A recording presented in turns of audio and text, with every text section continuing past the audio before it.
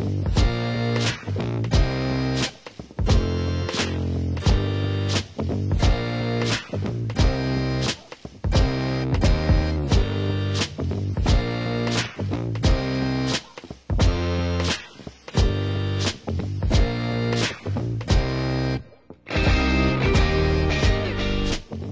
folks, it's Joe Monday, and I know I'm blowing up your feed, maybe a little bit. You might be thinking, this is another episode of RSF Radio. Happy days. This is good news. However, I'll inform you, no, actually, not really good news.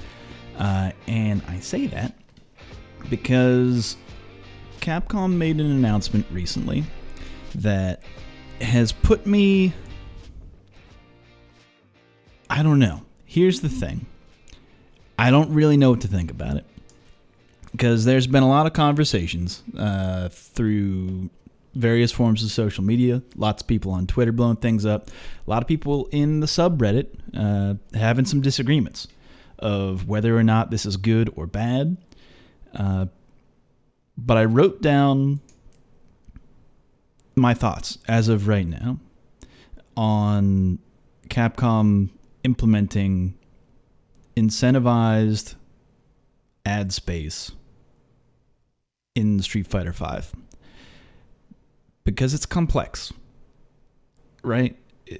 In the world of advertising, it's not like advertising can be very good, but some elements of it can be bad or predatory, and I wanted to talk through that a little bit and just get it out there and maybe have a conversation about this moving forward, because it's hit me. I'm still reeling from this, and part of it is because so many people seem okay with everything as a whole, and they see that, oh, if you can turn it off, it's fine. And I don't think that's actually, I think that's where the conversation starts. I don't think that's where the conversation ends, and we'll get to that. So I've written this down, so if it sounds a little stunted or written, it's because it's written. But anyway, to be clear, I have no issues with Capcom implementing sponsored content. None at all. Allowing outside entities to sponsor your product is a good way of getting the funding to continue to provide a decent product, like ads on TV, ads on podcasts, or to local businesses sponsoring youth sports. They're all mutually beneficial, and they're ways to keep the lights on, keep things moving. And to that end, I trust that Capcom will be working with sponsors who have been supportive of the FGC for a long time now.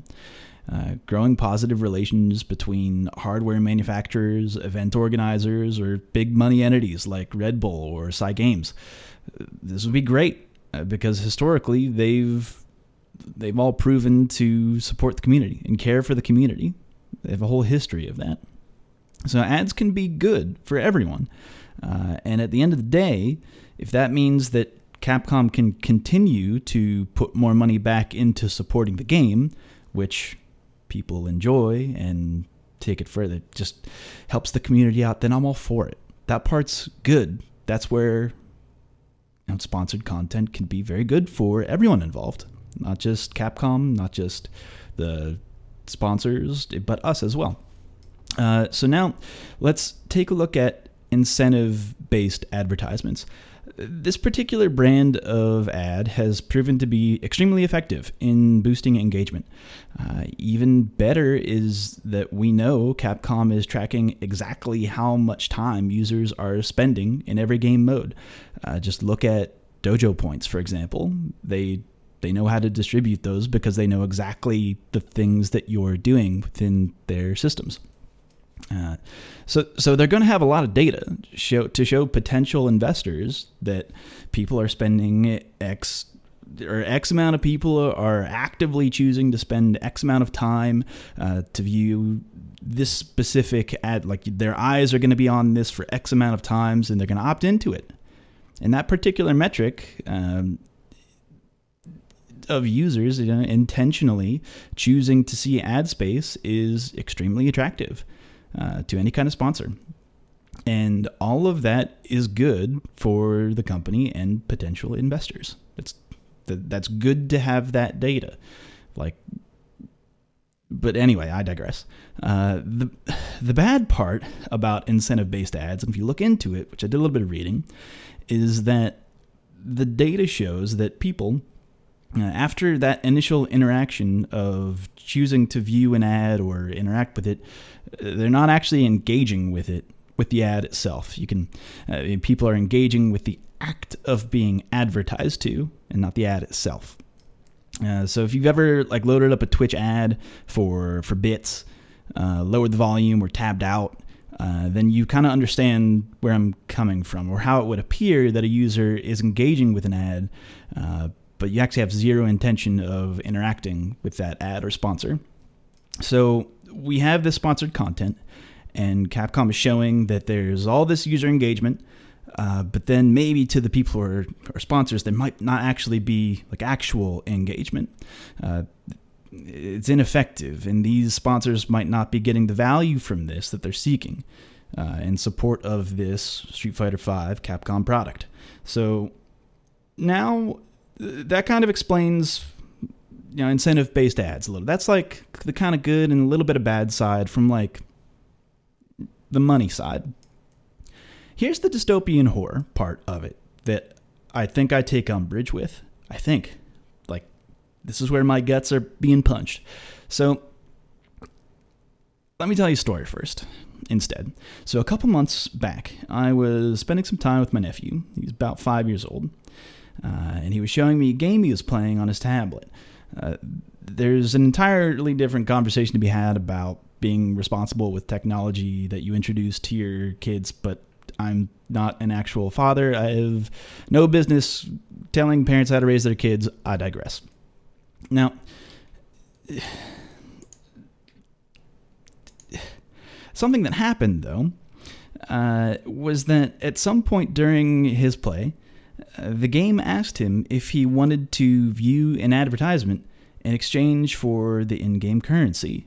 And he quickly hit OK, and a commercial started playing for the exact type of fruit snack that he was currently eating. My mind was fucking blown. How many times has he been encouraged to view ads and been rewarded with something that he desired? How many times has he been conditioned to actively seek out and engage with advertisements in order to get what he wants? The difference between simply being shown an ad and choosing to view an ad and subsequently being rewarded for viewing an ad is very subtle in practice, but psychologically that difference is, or at least it appears huge. To me, it feels huge. That's the thing. There's no studies that show the negative psychological effects that this type of advertising might have, but regardless of what effects it's having, that's his reality. That's this kid's reality. He's growing up with this now. So now we have Street Fighter V with this rewards-based advertisements. So if I'm a kid that has more time than money, and I want to unlock a particular costume, buy a character, or get extra fight money to engage with Street Fighter V's special brand of loot boxes, fucking Christ, then why would I ever turn off the ads? If I turn off the ads, then I'm missing out. I'm not getting to buy, I'm probably not going to buy a gaming chair, but I definitely want to turn on those unintrusive ads because I'd be missing out on the reward for doing so. I could turn it off, but I want it to be on because I benefit from it.